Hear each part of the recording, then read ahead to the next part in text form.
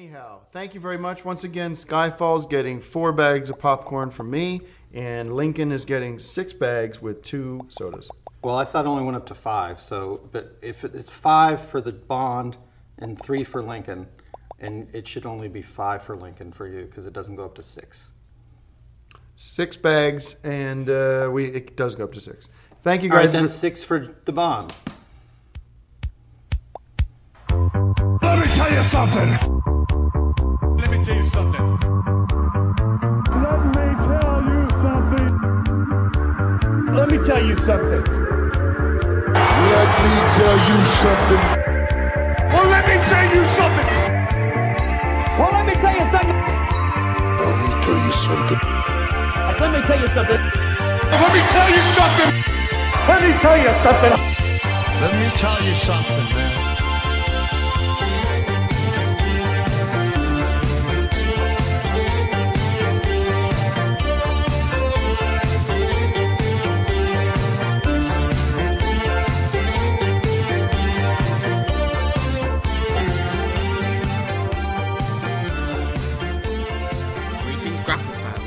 Time for us to embark on an epic quest as we've now entered the year 2019, the final year of this decade. By we I mean myself, Lorcan Mullen, and my co-host Simon Cross, have decided to venture into the definitive playlist, you could almost say, the most highly rated matches from the most highly both rated and unrated pundit in professional wrestling. What we have done today is that we have set off on a quest to watch every match that we can get our hands on that Dave Meltzer of the Wrestling Observer has rated 5 stars or higher. And it's the or higher that really was one of the things that sparked this off for me. Because I think I put it down as one of my definitive moments of 2017. When he rated the Kenny Omega Kazuchika Okada main event of Wrestle Kingdom 11 6 stars, it was a big deal. Like, every wrestling podcast mentioned it. Like, you know, Austin brought it up. Yeah. Bully Ray debated whether it was 5 stars or not, and I'm sure Edge and Christian talked about it. Chris Jericho talked about it. It really helped kick Kenny Omega as a figure to a greater level. And also really started to cement this notion that Kazuchika Okada was on this run with the world title that many see as like the greatest title run of the modern era. Were you aware of Dave Meltzer before you heard of that story, Simon? And yeah. Did the fact that he gave that match 6 stars sort of pique your interest? I was aware of Meltzer before the whole 6-star thing. Just like in passing, I hadn't really paid much attention to his stuff. I just knew that he was revered amongst the wrestling journalism world. The 6-star thing, it did pique my interest in the sense that obviously someone saying it's basically out of 100, it's 120%. If we like boil it down to a percentage, you know, that's someone saying something's excellent. Like, you know, so obviously that drew my interest. The trouble I have, this is a little bit of personal bugbear of mine with things like this, is I just keep thinking about the bit in Dunstan Checks In. Okay. Unusual choice of reference, but let's go with this. It's just right at the start, just as everything's unfolding, and you know there's going to be an orangutan in this movie, when that, I can't remember the names of the actors involved, but the snooty lady, who's sort of like the boss's boss, puts her little brooch and says, we could be the first ever 6-star hotel. And it's the fact that there's no space for this 6-star. Like, 5 is meant to be the definitive limit, and yet she's like putting this like great ornate brooch to signify the 6-star. That shows, to me, is a great example of, if you have something out of something, I don't think you should be going beyond that. And that's just my personal opinion. But well, what do you think of ratings in general? It's very... things are subjective. Yeah. For every person who likes Wild Wild West, the Will Smith movie, there's probably like thousands who thought it was terrible. Critics usually. Critics usually. I don't mind it. I think it's because silly good fun. Yeah, I think the prevalence of popularity of things like Rotten Tomatoes and Metacritic have also brought more emphasis to that, and I think it's the ridiculous notion of applying maths to art. Yeah, like mathematical certitude to something that is inherently quite a personal experience. No two people are going to have the same exact experience with any work of art, and therefore it's not easy to just, there's if you look at food hygiene standards, there's rules that you have to pass towards getting the 5 out of 5 or the 4 out of 5 or the 3 out of 5. I don't know if have you ever eaten at a lower than a 3? No, I've never eaten at lower at a 3, and I don't think I've eaten at a 3. I've eaten at a 1. What? Right. How is that still open? I didn't know it was a 1. They put their leaflet through my door. Yeah, things get rated after the fact. I know there's loads of places in Birmingham that have had like 1s or been shut down. So I probably have, just not knowingly. I knew on the day because I put an order in for collection. They'd put it was a Chinese takeaway. They put a leaflet through my door when I was at university, and I walked there to collect, and then saw the 1-star rating on the door. I was like, but I've already paid.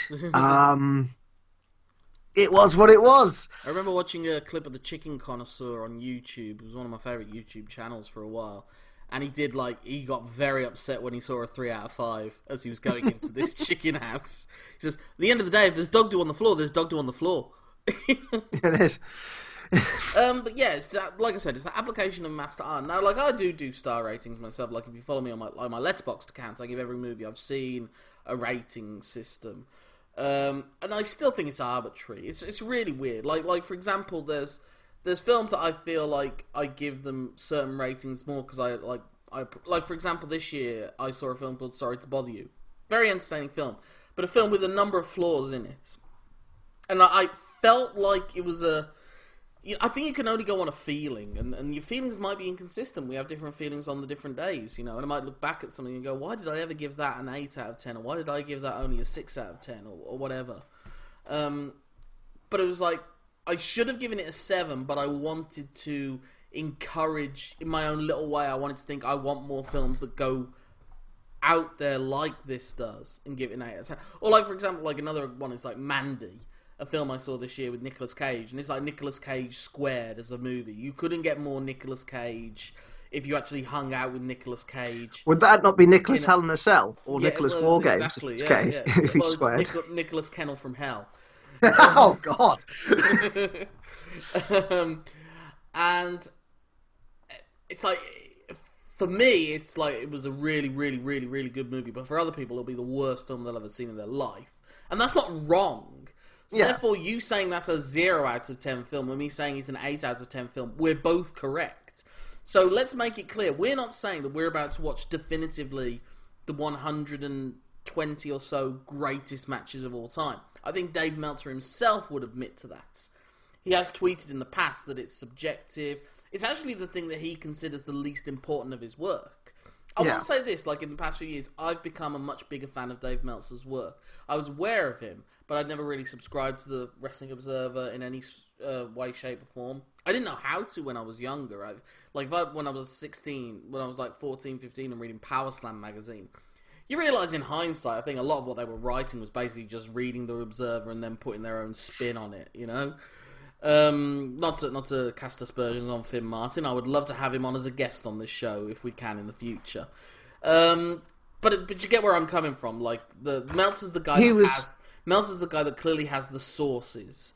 Yeah. And he has the know-how.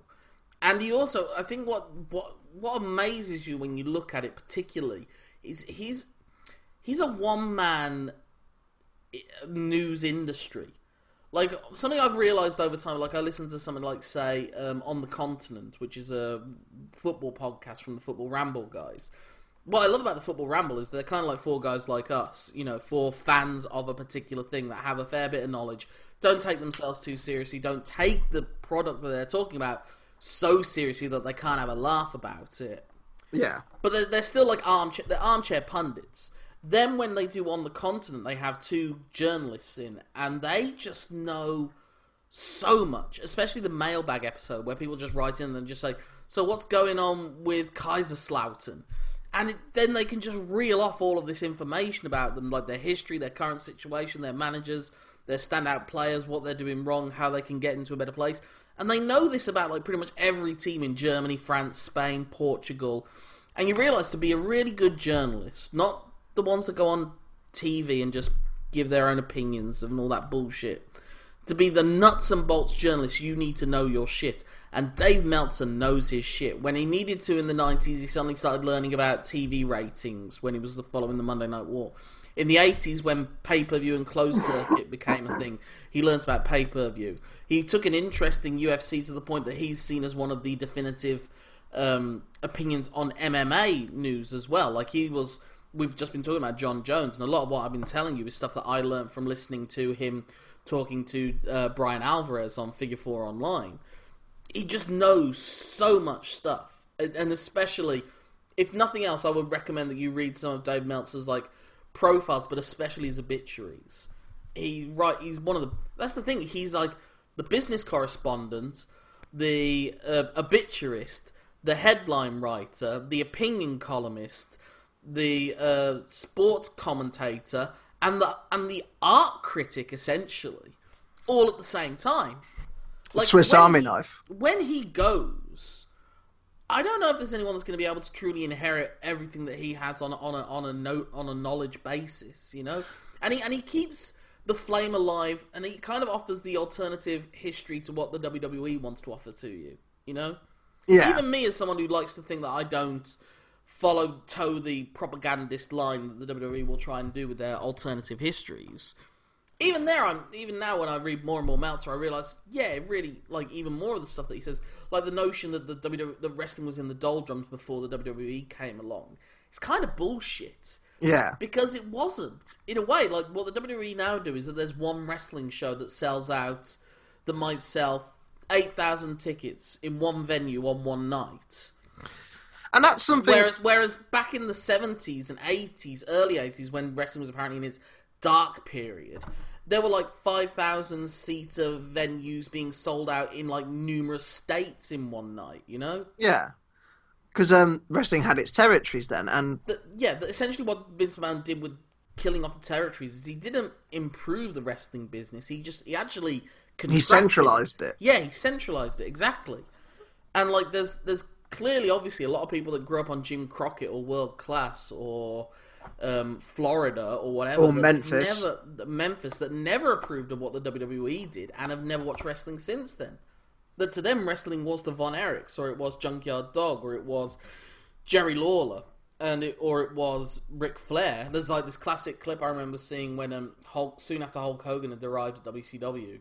And it's a fan looking at the hard camera with a Hulkamania t-shirt, ripping it in half and then throwing up the Four Horsemen signals, you know? The notion that wrestling is WWE and that's it is a bit of a misnomer. But, to bring it back to the 5-star thing, we're not going to cover a lot of WWE. We're not, no. When we first threw up this concept and I took a look at the list, it took me a long time before I even saw a WWE match on. I'm looking at it right now. I think at the moment there are 9 matches that are WWE matches that Dave Meltzer has rated 5 stars or higher. Interestingly, 4 of those 9 matches came from this year, 2018. I was going to say, we've had a spurt this year, haven't we? Before 2018, there were 5 matches that have been given 5 stars. And out of those 4 from this year, how many are from the main brand? None. They're all NXT.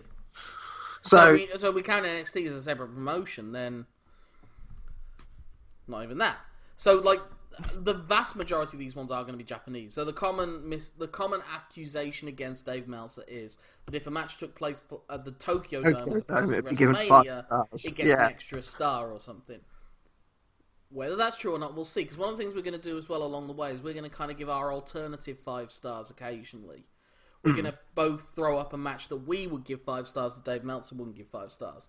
And vice versa, at the end of every episode of a 5-star match, we're going to ask the question, would we give it 5 stars? Yeah. So it's We're as not- much, we're not- it's as much an assessment of Dave Meltzer's preferences. Can we get more of an idea of what Dave Meltzer is as a wrestling fan from looking at these as well? We're not going to go into like the minutiae of it's not 5-star, but it's like 3 1/4 or anything like that. Quarter stars I've always found inherently kind of ridiculous, but yeah, they are what they are. A half star's a splitting of a hair anyway. Yeah, well, it's essentially you're essentially rating it out of 10 at that point. Yeah, which is fine in itself, but then you're just being pernickety with like quarter stars. I personally think out of 5's a bit too restrictive. I like ratings out of 10. Well, I'm boggled by how the American star rating system for the longest time was 4 stars. There are a lot of critics that still use 4 stars. Roger Ebert used a 4-star system his whole time. Brian Zane on Wrestling with Regret uses a 4-star system. Oh, that's baffling. That has thrown me a little bit because do you know where the star ratings come from? Historically, where they come from.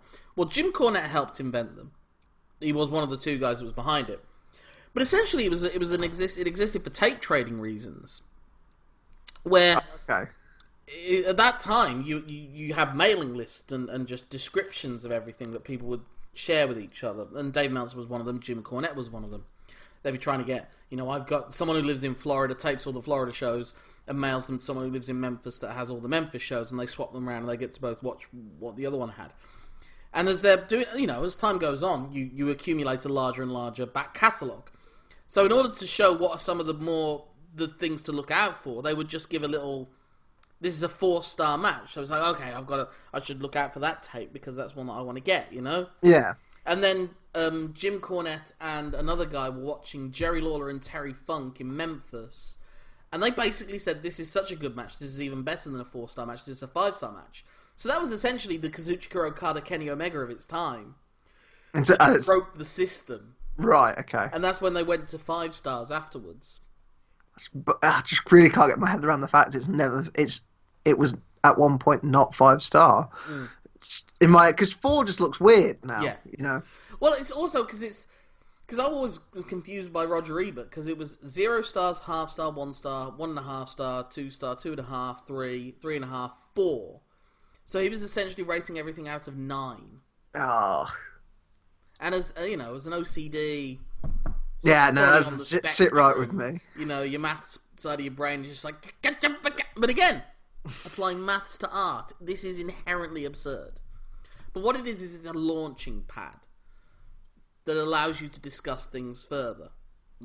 Like I say, I go on Letterboxd and I rate things, and I'm pretty harsh. Like I was looking it up, and I think I've seen on Letterboxd I have something like somewhere around close to 1,000. It's over 1,500 films I've seen, and out of that I've only given like 64 of them 5 stars. Okay. So I'm not. And again, look, if you follow me on Instagram, you'll see that I just do little things about movies and ratings, and I give them a rating out of 10. But what I'm rating out of 10 kind of shows how seriously I take it, and I expect other people to take it, Yeah. But like I said, it's an interesting year-long project. The thing that really ultimately inspired me to do this was a number of things, but the main thing was, there's a guy I follow on Twitter, a really interesting Twitter account called Alan Cheapshot. Another guy who obviously knows a lot more about wrestling than I do, watches a lot more wrestling than either of us does, puts up these really cool GIFs of matches that he's found, and he's watching, like, there was just a series of GIFs of, like, Jack Briscoe wrestling Jumbo Tsuruta in the 1970s, and he's just showing all these great little bits and how, wrestling that you don't really get to see much of. And he just went through all of Dave Meltzer's matches that he gave 5 stars, as he saw it, and gave his own personal ratings to them. So he did say, this is a 4 3/4 star match, this is a 3.5 star match in my opinion, or whatever.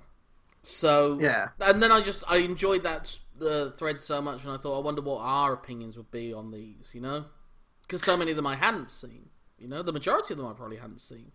Yeah, and we're not what we would call, there's some overlap on our Venn diagram of ideas, but we're not exactly a hive mind, so we'll have different viewpoints from different generations. Yeah, that was the thing. We always made the thing about this was about 2 different generations of wrestling fans, and we're watching matches that are rated highly from another different generation of wrestling fan.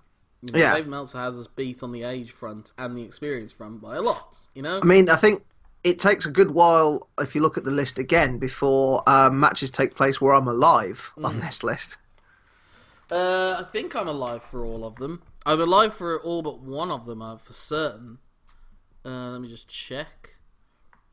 I've just got the list in front of me. But it's not until like match 20 something before I'm actually on this planet. I wasn't alive for the first match, but I was alive for every match after that. So, you know, another thing, I'm kind of the perfect age to have been born into or something. It's like at my age corresponds with the WrestleManias.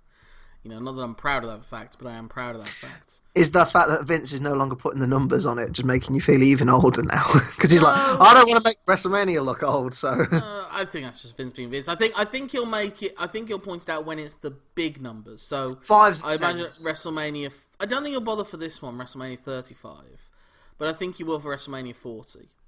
You know, whether it'll be the main driving force of WrestleMania 40. I mean, there's a Super Bowl still does it, doesn't it? But I can understand why. When you look at those Super Bowl logos and they've got to put a load of L's and X's and everything in, it's like it is a bit, you know, clunky to look at. But it's... they lean into it, like they like the lineage of their brand, whereas Vince, Well, I don't think. WWE does and doesn't. You know, Yeah, they're now forever. They, you know, like I said, they're trying to own history. Yeah, they don't like feeling old. It's weird. But anyway, that has been... is there anything else you'd like to add before we head off? Are you looking forward to it? Are you excited? There's a lot of stuff you will have... There are people that you'll have probably never watched a match of before. Like, had you watched a Mitsuhara Misawa match before? Have you watched a Jumbo Saruta match before? No. Have you watched... well, I'm assuming you haven't seen any of the All Japan stuff. Have you watched any of the Joshi stuff? You know? No. The reason I was so on board with this is because it gives me a chance to broaden my horizons. That and I want to sit. I do like the idea of sitting down and just watching just good wrestling, because Theoretically good wrestling, anyway. theoretically good wrestling.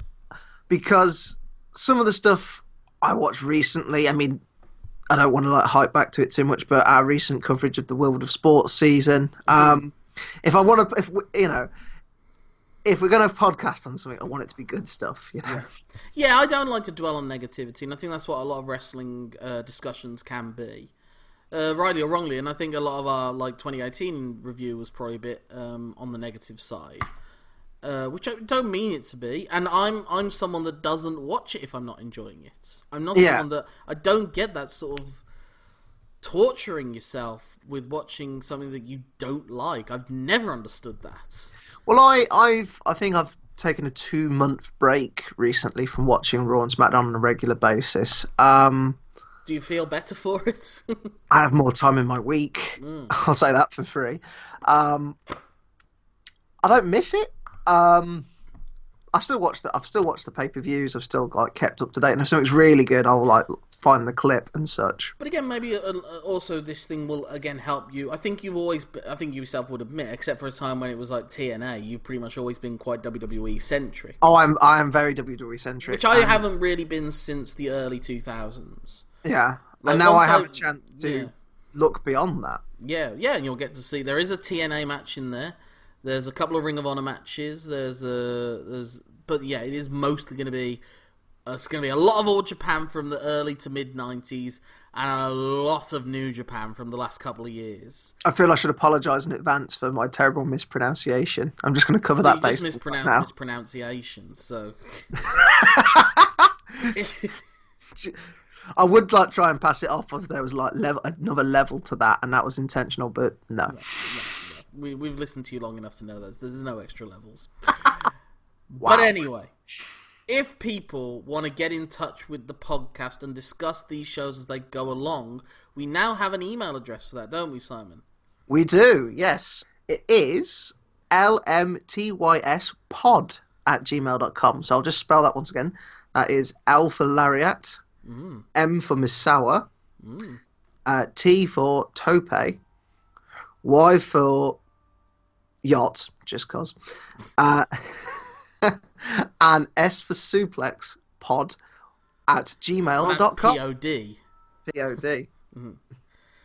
So no capitals or anything, I don't believe. Although that doesn't make a difference, does it? I don't believe emails to be case sensitive. It's all lowercase. If all you're lowercase, picky about it. If you like your caps locks, I don't think that's going to make a difference. But anyway, until then, and our first episode will be up in a few days' time. You're going to get a lot of content sent to you, but it will be in manageable bite-sized chunks compared to our often multiple hour-long discussions. This is going to be nice, short, and concise for the most part. Nice, short, and concise, which is also how I would describe myself on my dating profile. Concise. Ladies love a concise gentleman. Yeah, I suppose I shouldn't consider myself concise if I use 3 adjectives that basically say the same thing, so... Our short's got multiple meanings. But... Yeah, I suppose. I can be short with you, certainly. But our first match will be Tiger Mask taking on Dynamite Kid, the recently departed Dynamite Kid. Let's make confession times. We recorded that episode before the unfortunate passing of Dynamite Kid. I think most of what we say, it's very interesting actually listening to Dave Meltzer. Dave Meltzer kind of echoes some of the things that I say in that episode, which is we might be starting off with the most artistically influential match in modern wrestling. So there's something to whet your appetite with to see how we discuss that match. And until then, my name's Lorcan Mullen. My name's Simon Cross. Thanks for letting us tell you something. Have a 5-star time. Until the next time.